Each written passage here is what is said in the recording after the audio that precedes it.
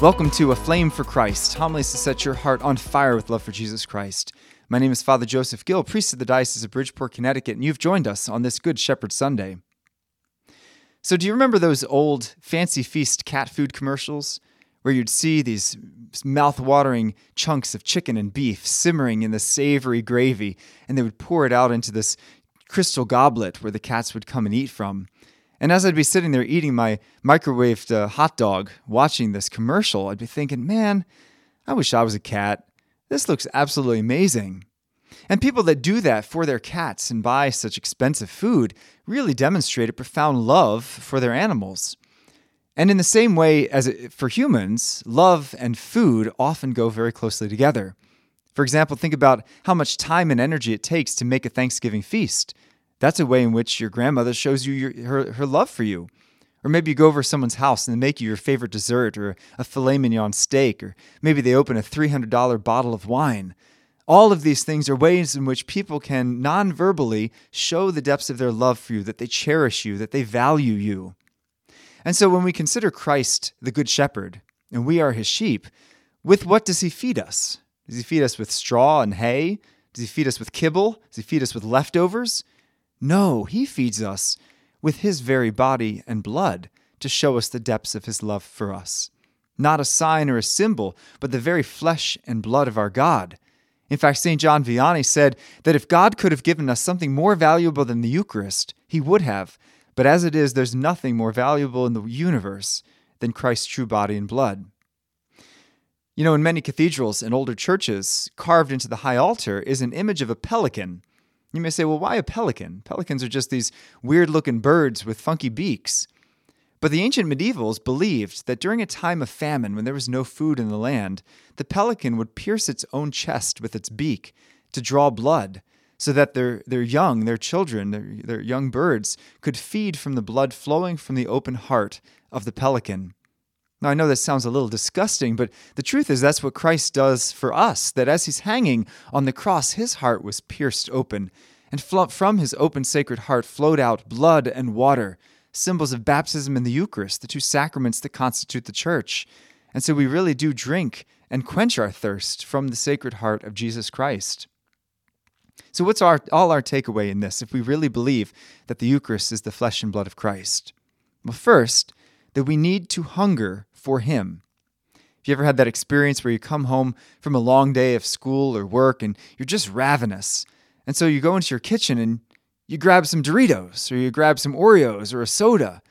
And then after you eat it, you just kind of feel like, ugh, why did I do that? You know, because even though we had a hunger, it was really a hunger for a salad or a steak, something substantive, and yet we filled it with quick junk food, which tided us over for a short time, but ultimately made us feel miserable.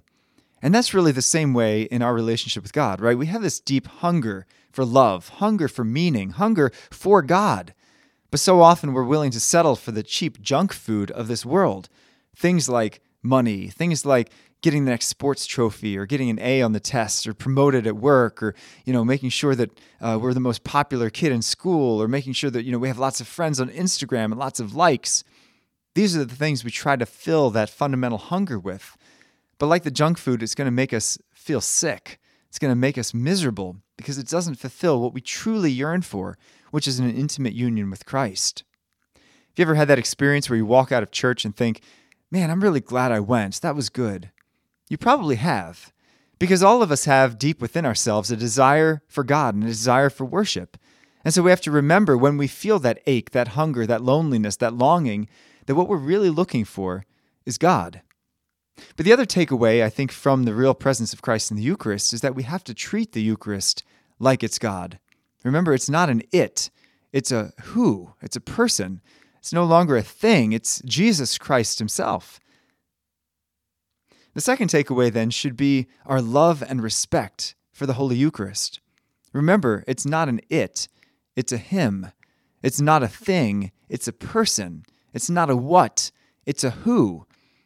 A symbol of Christ's body wouldn't mean very much. If I were to give you a picture of a steak and say, here, I made this for you, you'd say, well, okay, but can you give me the real thing? That's what I'm really hungry for.